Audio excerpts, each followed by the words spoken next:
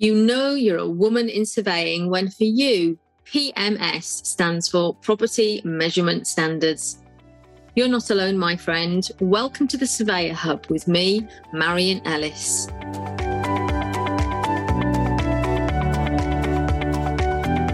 I'm excited to bring you this very first Women in Surveying podcast. I know many of you champion increasing the diversity of people who work in surveying as I do. It's a complex subject with lots of legacy issues, but do you know what? We just have to start making a difference. And for me, one small thing I can do today is to get more women's voices heard, like literally on this podcast. Now, getting women to be on a panel of any kind is hard. They often drop out for lots of reasons, from practical childcare to imposter syndromes.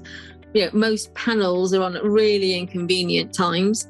So I wanted to make it more accessible for women to step up as much as be heard. And so I pulled this podcast together. I created an environment where women wanted to speak and share their insights. And by having a few women together, we were able to support each other. Normal women having a conversation about our work and what we do. No awards, no scary panel or audiences, authentic as it comes. And these women were pretty nervous and I absolutely loved it. We need more humanity in what we do. We need to normalise the conversation if we really want change. So thank you to Stacey Price, Sana Gabriel and Emma Snips for joining me in this conversation.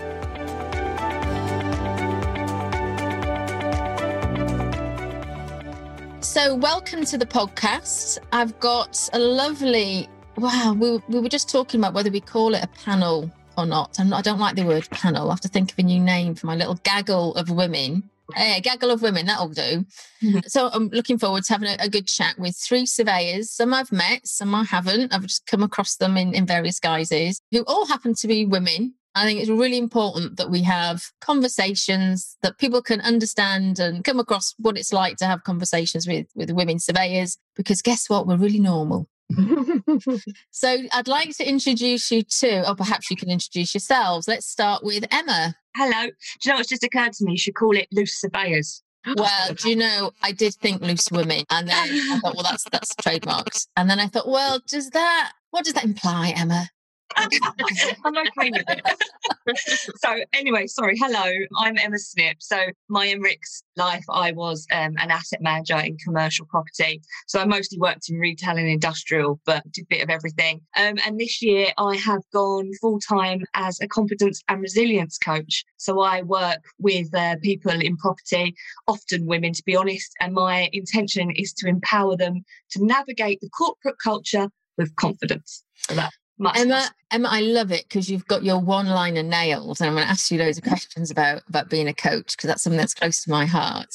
And then we've got Sana. Hello. Hello, everyone. Hello, I'm Sana Gabriel. I am an asset surveyor. I work for a local authority in Huntingdon called Huntingdonshire District Council within their commercial property team. I've been in that role for about a year or so, but then before that, I was a facilities management surveyor. So I actually qualified Emmerichs in facilities management. And then previous to that, I actually studied building surveying and spent a number of years in building surveying, residential surveying, and then worked for a housing association before that. So what I have learned is that my varied career and experience, a lot of those skills are really, really transferable in the current role that I do. So that's really, really helped me kind of navigate my career. Yeah. I was going to say that's quite a broad range. So I was going to say, what is an asset surveyor? I would say my day-to-day role within the commercial team is pretty much looking after the commercial property estates. You've got your rent reviews, you've got your lease renewals, you've got your estate management side of things, but then we do have kind of land disposals and things like that. So I don't know if anybody else here has worked in local authority, but you are sort of a jack of all trades. And those skills come in real handy with some of the stock that we have. I bet. And you reminded me, actually, I did estate management at uni 20 years ago, so I should know some of these things, but got a bit rusty. And then finally we've got Stacey, who is not my hairdresser, Oh, yes. There was a bit of confusion there, wasn't it? Yeah, so Stacey messaged me when I put a call out to say, would anybody like to come on my podcast, ladies? And Stacey messaged me, and I thought, oh, because my hairdresser's called Stacey. Totally freaked me out. No, as much as I would love to be, I don't think you would love me to be. So no, I'm not. My name is Stacey Price, and I'm a commercial manager, a quantity surveyor by trade. I work for a large contractor in the northeast, and we are currently working on two of the biggest hospitals in Newcastle.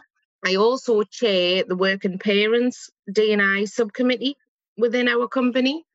And we are up to all sorts at the minute off the back of COVID, grabbing hold of all them positives that were forced upon us in 2020 and 21, and really helping to transform the way we combine our children and our career going forward. Oh, I think that's amazing that you've got that, and actually quite forward thinking that you had that set up in place ready, and so you'd have had the right people ready to go. I mean, who would have thought? Or maybe there's people out there who would have predicted a COVID and a disaster. I know there's some films out there that preempted it, but yeah, no, that's really interesting. That being able to approach that and to tackle that. What initiatives or what key things have come out of it for you? Oh, all sorts. I mean, we have the Diversity and Inclusion Committee, and sitting under the committee are a whole bunch of subcommittees, and we're one of them. And it wasn't in place initially, the Working Parents group. We had carers, we had disability, we had the LGBT group. And I just, off the back of COVID and really struggling with two little children at home last year and trying to work full time, for about 6 months of them being in isolation, I just reached out to the other parents in our company. It was always a bit of the unsaid. People came to work like they didn't have children, and we all did. And that became even more apparent when you're now working virtually, you're working on Teams, they're coming in. I was potty training one of mine, so there was a couple of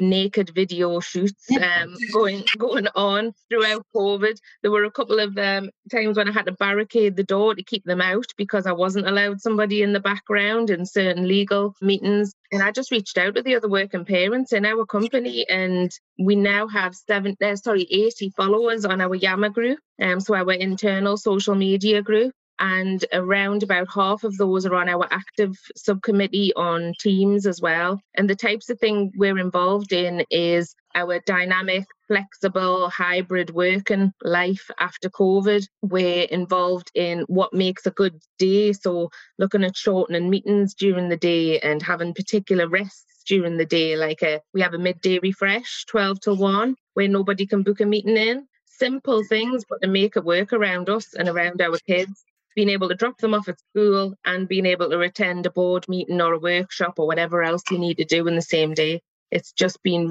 it's changed my life. Oh, I can imagine. And, the thing that comes to mind is this will make a difference for the dads.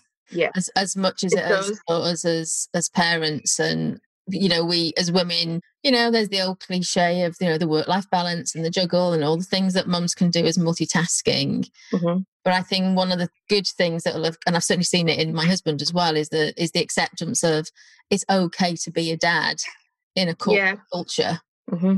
Yeah, very much that. And we've encouraged that support from dads, and we have a number of dads in our working parents group as well. And we've encouraged that and said the more that you flex and the more that you work dynamically, the better it'll be for your partner, the other mums in our company, to be able to flex too.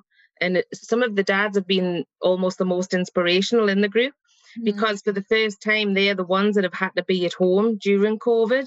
They're the ones who have maybe their wives or partners or teachers or nurses. They were key workers throughout COVID, and they were the ones sat on board meetings and trying to work with children at home last year. So they have been affected by it as well. And it's really helping, for years, us, mothers have struggled in that way. But now it's like we've come together and we're both forging a way forward, and it's been really powerful. And I think the good thing is that what we're seeing now is real action and not just lip service. Yeah, you know, and the whole sort of marketing banner of yes, we're diverse and all of that malarkey, you know, hopefully now we'll start to see some real shifts and changes. Don't you think that it had to be that everybody was affected in the same way, Marion? Yeah. Men and women, for this to come to the forefront. It just had to be. And it's because we have all been affected, it's really changing. It's a great leveler, isn't it? As we record this in the summer of 2021, you know, we're coming out of, allegedly, coming out of COVID and this life going back to normal. You know, I'd like to hear from you, actually, because we can't ignore the last year, 18 months. How have you found it? How did it affect your work? Sana? So last year for me was extremely polarised, both kind of externally and, you know, in my own private life as well. So similarly to Stacey, I've got a daughter who's 9, but I've also got 3 stepsons as well, and they're triplets. And 2 of them have autism.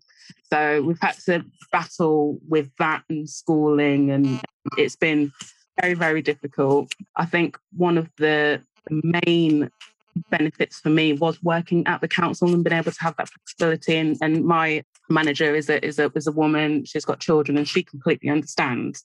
But you know, there may be other managers that may not be as understanding. So we had to deal with that. Also, we decided to move house.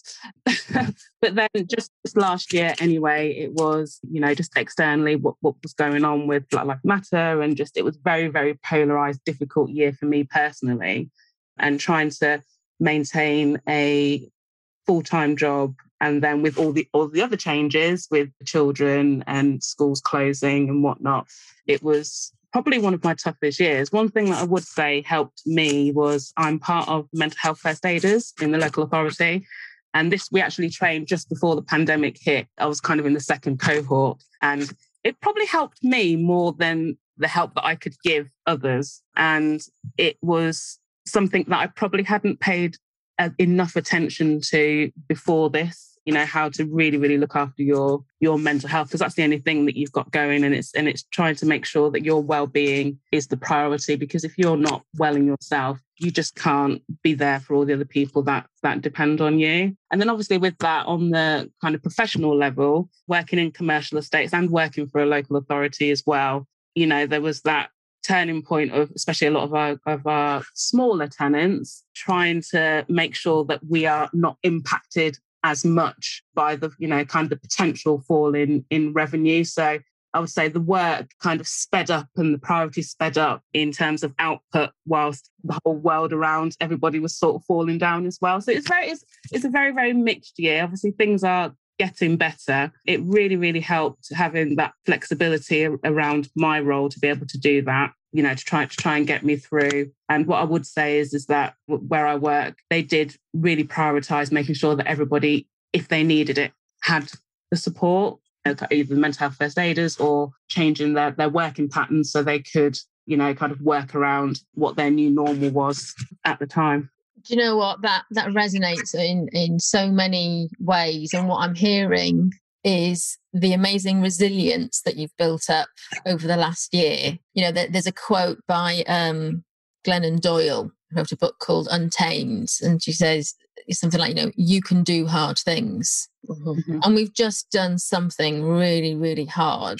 Mm-hmm. But it's not until you go back and unpick it and understand and sort of zoom out that you can really appreciate it. I mean, you talk about, you know, the things you do to get through, putting on your own oxygen mask first. For me, I count myself so privileged in so many ways over the last year.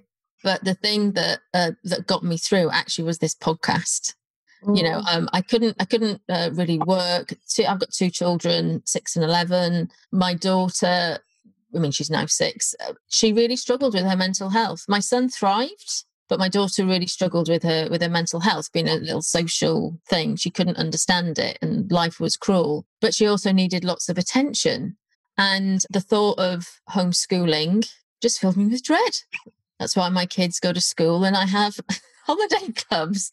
I'm not that kind of parent who can do all those mumsy things that you see on the adverts. And I recognise that myself, and I'm okay with that. I'm good in other ways with my kids. But I did find it really hard, and I adjusted my schedule to doing things early morning, doing things in the evening, so my husband could do his work. And that was a priority because he's the breadwinner, but also he had to go through, restructuring in his business. And so that was awful, thinking about the roof over our head and the people involved. And then one day, I think it was towards the end of April, my daughter, who looks like Shirley Temple, during the day had mentioned something about her hair. And then a bit later, she asked me for some scissors. And I was just doing that last email before I sort of finished and went to do the tea, and just thought, she's a bit quiet. I went in and she'd given herself a bloody mullet. And she was so happy with herself because she cut off the curly bits she didn't like, and she could still have a ponytail at the back, and she was rocking it, But you can imagine the wave of mum guilt, of like, I can't be at work because I've got to keep my eye on this child who could get into trouble. And we look back, it's funny, but do you know what? She did it again in March. in the next lockdown. We're just like, so we hid all the scissors and those things.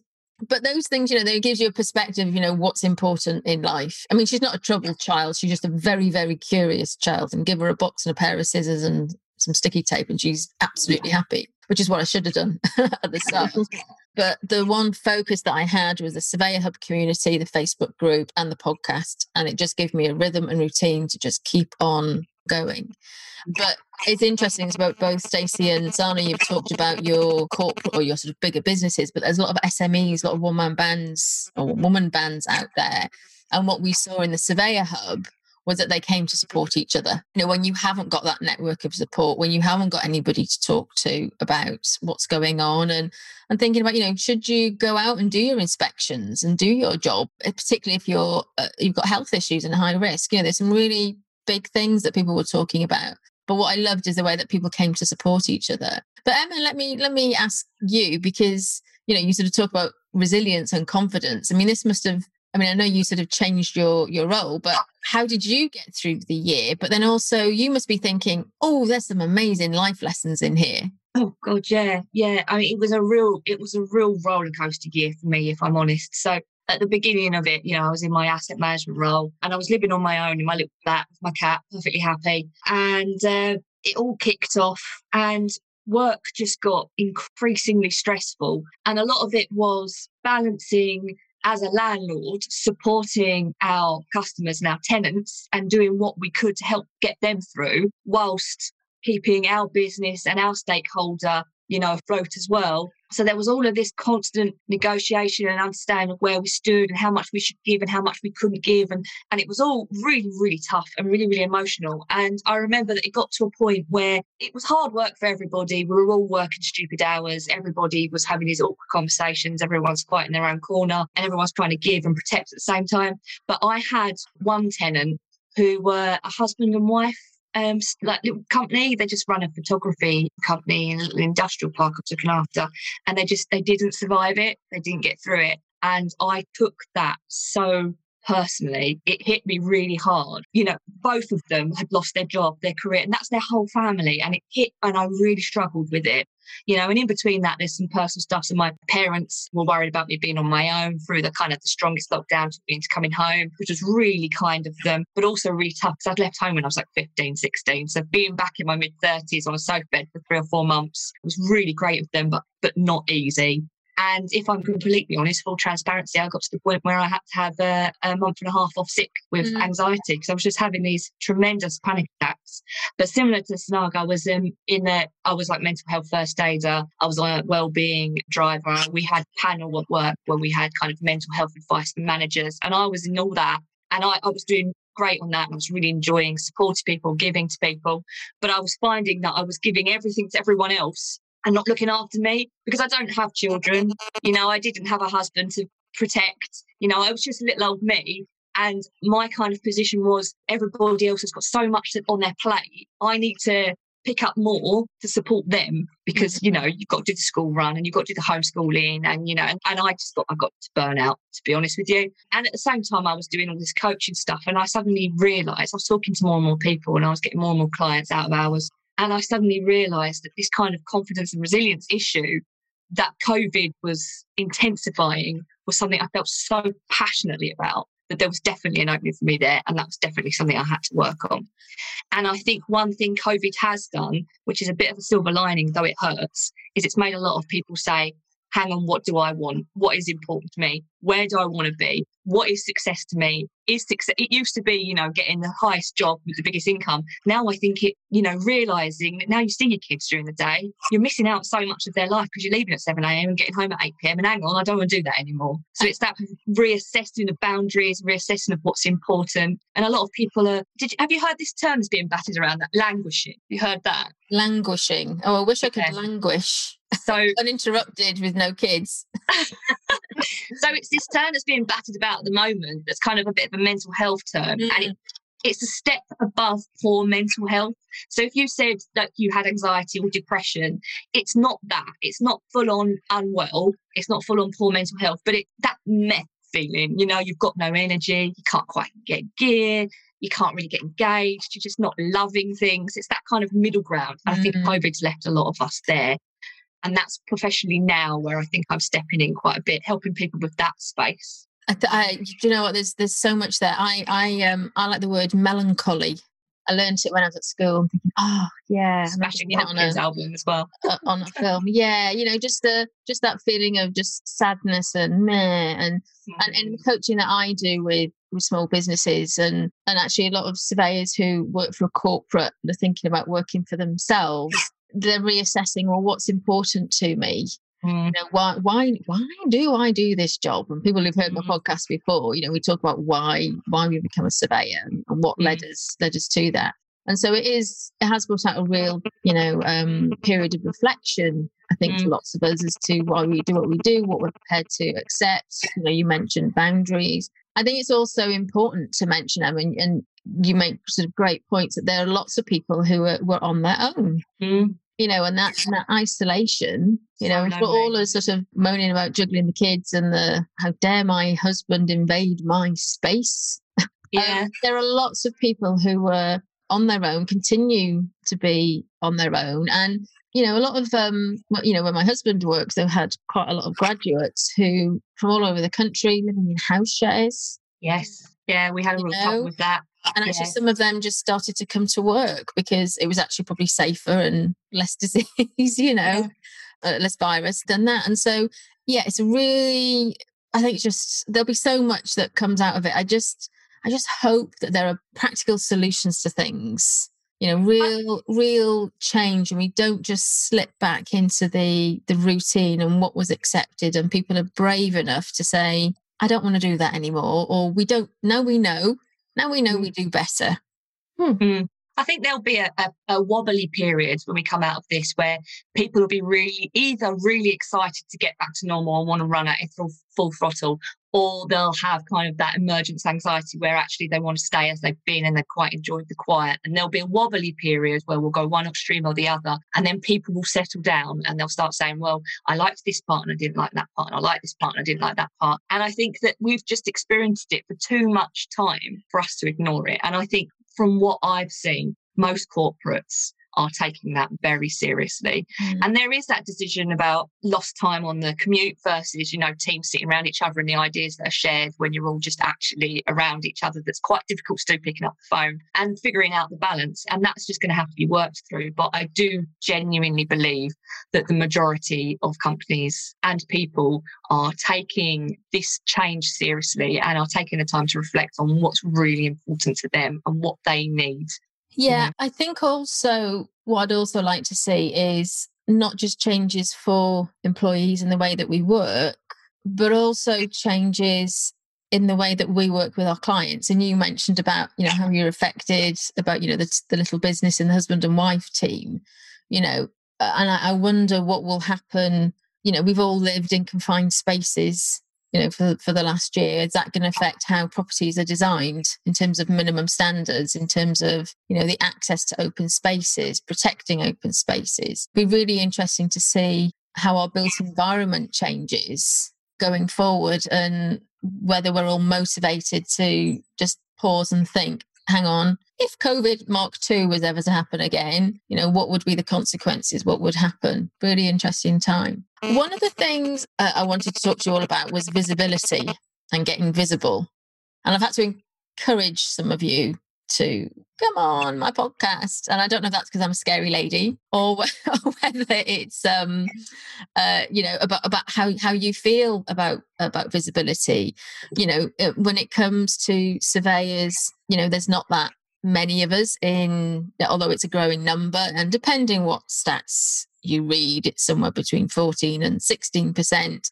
It varies in the different pathways and faculties of surveying. But basically, there's more men than women. And I've made a sort of a commitment that I'm not going to be on a panel, on a committee that doesn't at least have a darn good stab at making it diverse and finding enough women, people of colour and all of that, so that it because you get that diversity of thinking. But, one of the things that I found is my journey to visibility. I didn't start off thinking I ever wanted to do a podcast, that I ever wanted to be on LinkedIn and have that engagement. I just started, and I absolutely get imposter syndrome. I'm much more in tune with it now. I do get trolled. I do get people who, whenever I speak out, or if I have an opinion, how dare I have an opinion on something that somebody doesn't agree with? I do get the nasty side, which shouldn't happen, but I'm much more resilient to it. And but also equally, if I've got it wrong, I'm prepared to change my mind or to say, now we know we do better. But I wondered how you all feel about being visible. It's important for us to be role models and everything that comes with that. But how did you feel about coming onto this podcast, for example? How do you feel about being more visible as a female surveyor? Let's start with Stacey. Well, as you know, Marion, I have really tried to increase my visibility. And that's been through LinkedIn and through sharing some conversations around COVID-19 and through being empowered with our Working Parents subcommittee as the chair of that to get up and stand up in front of people. And it's been nothing but a huge positive. I've been sitting, we've, as part of the committee, we developed an engagement survey to find out what our working parents really wanted and what was working for them, particularly through COVID. And I'm now delivering that to the board of directors across the company for all the different functions, to the leadership groups in each of those functions. And I'm absolutely thriving doing it, to be honest. I really love getting up in front of them and presenting what we found and getting them to make a change. We've had directors in the meetings say, we were talking, you mentioned there about there being more men than women, and our business has made a commitment that by 2033, we will be our target is to get a 50-50 gender balance amongst our staff by then, which is only 12 years away. So we've got a long way to go because we're at around about 26% at the moment. And standing up in front of these different functions and telling them what we found is so linked to that sustainability strategy that we've got women who are in those groups saying, right, and men, but one woman in particular comes to mind who said, right, any of the jobs that go out from my function going forward will be offered part-time, full-time, flexibly, work from home. All of the options will be there because we'd made it clear to them through the Working Parents Subcommittee engagement survey that our job adverts were all going out as full-time. And it was a blocker, and nobody was, yes, it said, come and talk to us about part-time, but people felt like that would put them on the back foot, that they would be up against their full-time competitors. And I've got women, who are in leadership roles standing up and saying, no, we're changing this, that no more jobs go out on that basis going forward. And why do you think that these women and you are able to stand up and say no, or to stand up and give the presentation, or to be, why do you think that is? I mean, a bit like you getting through COVID and lockdown, it was an absolute whirlwind for me. It completely flipped things. And like you say, the podcast got you through. The Working Parents Subcommittee got me through. and working with other parents and talking to them more openly, no matter where in our business, whatever level they were at, from the leadership roles all the way through. And it sounds like a sense of purpose. That's what the podcast gave 100%. Me. Sense of purpose. I know the difference it was making. It was absolutely needed. And therefore, no matter how nervous I felt, just did it. Yeah. You and I think when you start to get that support and encouragement, and you notice, and when you get the feedback, and it's not just that, that's a nice podcast, and that's a nice thing you've done, Marion. It's not that. It's more the thank you that made a difference. 100%. And I had some amazing support from our business, from our health and wellbeing team, who were just transforming the way we go to work. And I also had amazing support from everybody who I was delivering the presentations to. And they were getting in touch. Can you come and present it here? Can you come and deliver this message in this other group? And it has been phenomenal. And you're totally 100% right about the sense of purpose. I got up there and talked. I didn't need to rehearse. It was exactly what I wanted to be talking about.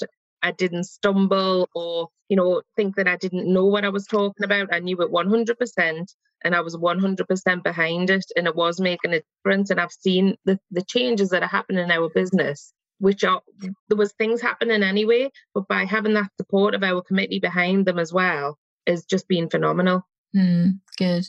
What about you, Sana? How do you feel about being visible? Well, I actually emailed you yesterday, didn't I? That's why I sort of mentioned it. I know. So the gist of the email was something along the lines of, I'm very nervous about tomorrow, but I'm going to, push myself and get myself out of my comfort zone. And I think, so I'm relatively newly qualified, so 2019, and obviously the pandemic hit. I think last year and being qualified has really given me the push myself out there a bit more, because I sort of noticed that you can get stuck in a rut. And, if you want more, you really have to just take that risk. What I'm finding is that it does take a support network behind you, and you do really have to have an agenda. And sometimes it can be quite difficult to have that if you're a day-to-day surveyor, so to speak. So I'm finding different groups and different support networks, and just trying to get myself out there and build that kind of rapport with other people that I, have similar traits with, and, just using those people to try and help me and build my confidence. So like you mentioned, Marion, about imposter syndrome, I suffer from that a lot. And, just doing things like this is sort of helping me just build my confidence and try and get me over some of those issues. So yeah, it's been, this time last year, I would never have probably even replied to your email. So I've got quite far doing this. And, the opportunities are definitely there. It's just about finding them, really. And I think it's really, really important that you do have that visibility, because I think for me, being female and obviously having a daughter and other people that will be coming up below me, actually going out there, putting things on LinkedIn, which I don't do a lot, but I will continue to do in the future. Doing these podcasts, it actually, I think, gives people, that are starting, or even younger people, something to look up to and to be inspired towards. Yeah, absolutely. Stacey? Yeah, I was just going to add into this little conversation as well. You both mentioned coaching, and one of the other things that has just changed my life as well over the last year is being coached. One of my best friend became hype coach for mums last year, and I always thought that I didn't need to be coached, and I supported her 100% through it, but I didn't think I needed coached. I thought I had it sorted. And her business is all about making it a mission to get mums out of survival mode and get them thriving. And when you mentioned, Marion, that sense of purpose, that is 100% what Leanne wants women to find. She wants them to make the time for themselves so that they can find that sense of purpose. And we've been climbing mountains, my husband and I are about to buy our forever home. I've managed to secure a promotion at work. It's just been life-changing, and that's all through COVID and managing with the kids, being isolating and everything else that has been a challenge throughout this year. But coaching has changed my life as well, and I couldn't recommend it more. Yeah, and that's interesting, because when I started to get coaching, it helped. But prior to that, I had some sessions with an occupational therapist, psychologist. I can't remember what she called herself now. She was a very, very clever lady. And she helped me through a really tough time when I came back from my second maternity return, which was an absolute car crash of a time. And she just helped me get better perspective. And until then, I'd never talked about how I feel about my job and my career and where I was at. But nobody had ever invested in me in any kind of personal development. I hadn't invested in myself.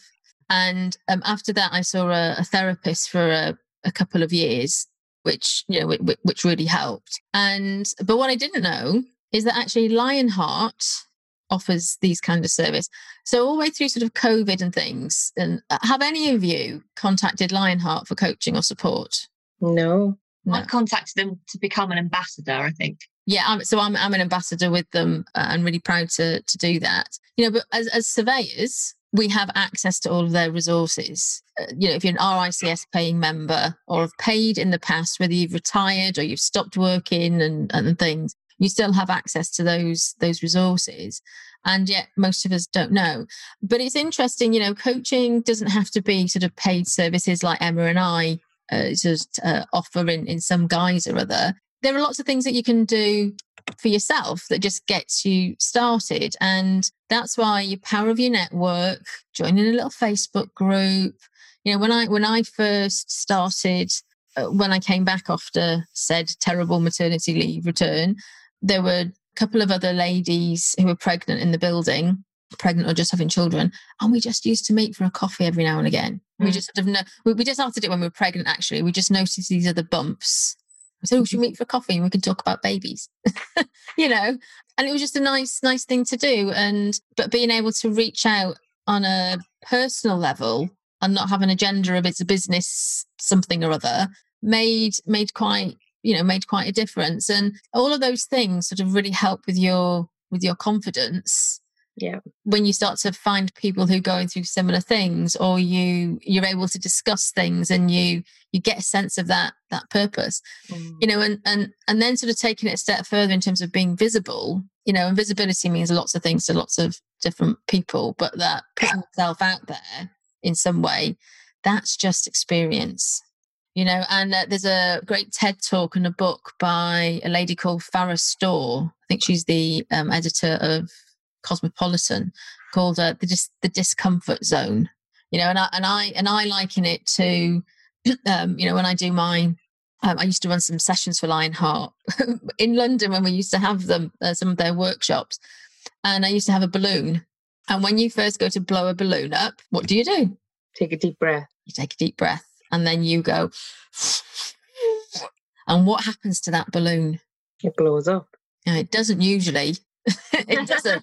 And you're there looking like really red faced, like a little peanut berry, and then you try and blow again, and you get that little gush of woof when it just starts the balloon opens up, and that feeling of yes, I've done it, and then you forget and the air comes out, and then you blow it again, and it's all about stretching the balloon, isn't it? And that's what it's like with anything new that you have to learn and anything that you do. And then you've got to remember to tie the knots at the end, and so it doesn't go away. But thinking about that sort of balloon analogy and getting comfortable, it's just practice. When I think back, and I don't always listen back to these podcasts because I cringe when I hear the sound of my voice.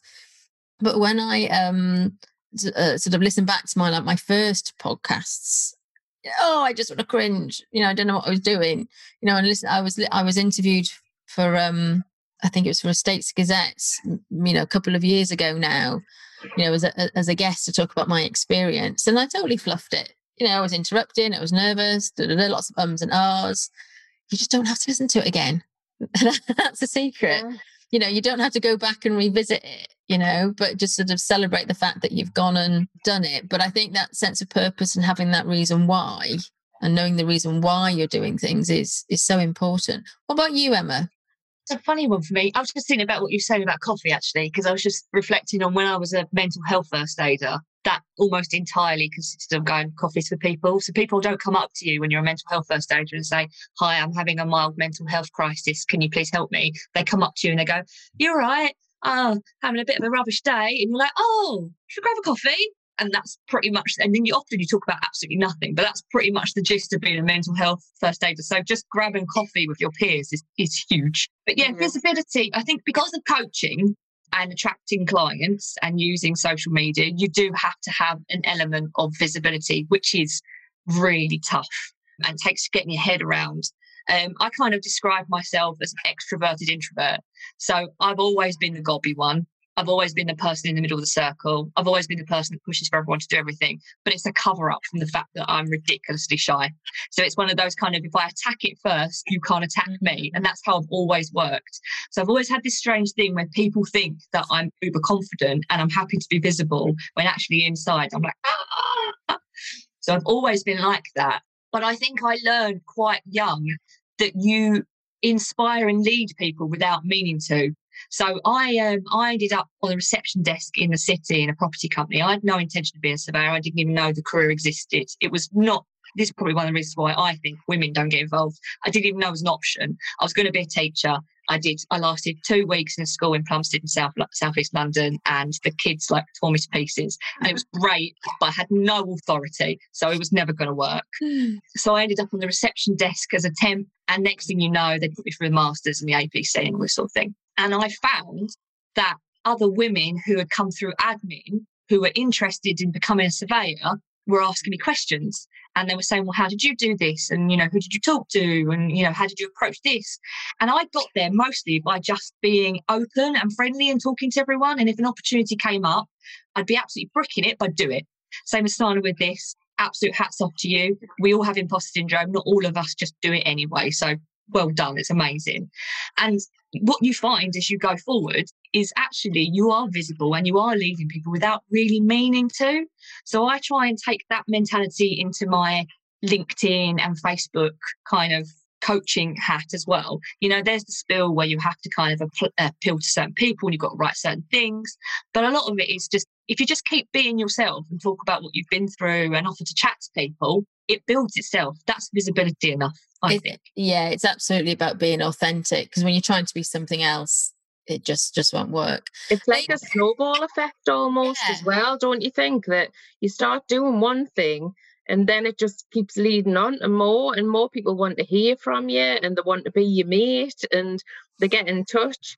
And, you know, from being a surveyor who probably I kept myself to myself a little bit more for a lot of years because I had the kids at home and I was just trying to survive, coming to work and having juggle the kids and everything else, to then doing a working parents group, to setting up a work winning group for our local area, to becoming a mental health champion myself.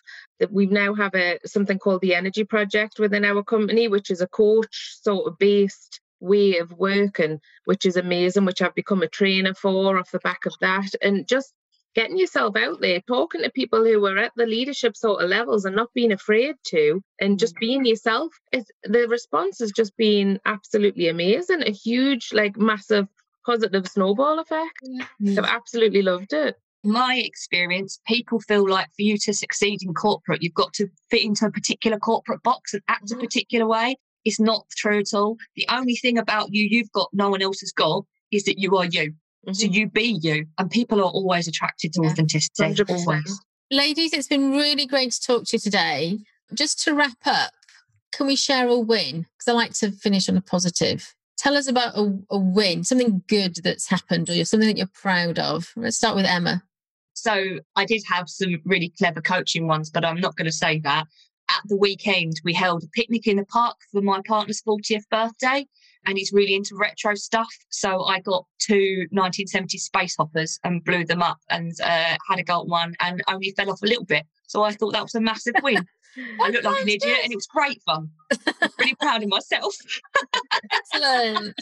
What about you, Sana? So we had some flooring fitted last week, and just getting through the week with having to live upstairs pretty much for 2 days was a win for me, because we still work, basically eat upstairs a couple of days, and none of us practically die was probably a big win for me. It was a large glass of wine after getting that done. Well done. And what about you, Stacey? To be honest, we haven't all had a lot on the last couple of weeks. It's been pretty intense, but the biggest win I can think of recently is my youngest. He's 3 now, but he still loved his Dodies. He did. He still absolutely loved them. And trying to get them off them when I have a little boy, where the red mist comes down and there is no shaking off that red mist, is really difficult, at the point where, late at night I have actually ran round to me mum's house in my slippers to get a spare dummy from her house because we couldn't find one. So it was quite a big deal with him. So I decided just to go cold turkey and cut the end off the dummies. And he's just took to it like a duck to water. It's been unreal. So all that freaking out and worrying about how he was going to be, he was like, he looked at it and went, oh, well, that's not right. Just put it down and off to sleep, and we've been sleeping soundly since. So huge win. Massive win. Oh, ladies, it's been lovely to speak to you. Thank you ever so much. Thank you. Thanks for listening. I'd love to hear your feedback, so please do rate, review and follow using the Love Surveying, Surveyor Hub and Women in Surveying hashtags, and help spread the word about the work we do as surveyors and the difference we make in the world. If you haven't already, you can sign up to hear the latest Surveyor Hub news by joining the mailing list at lovesurveying.com. Next time, I'll be speaking to Jen Lehman from Property Elite about how she got started running a training business and also about her new book. See you next time.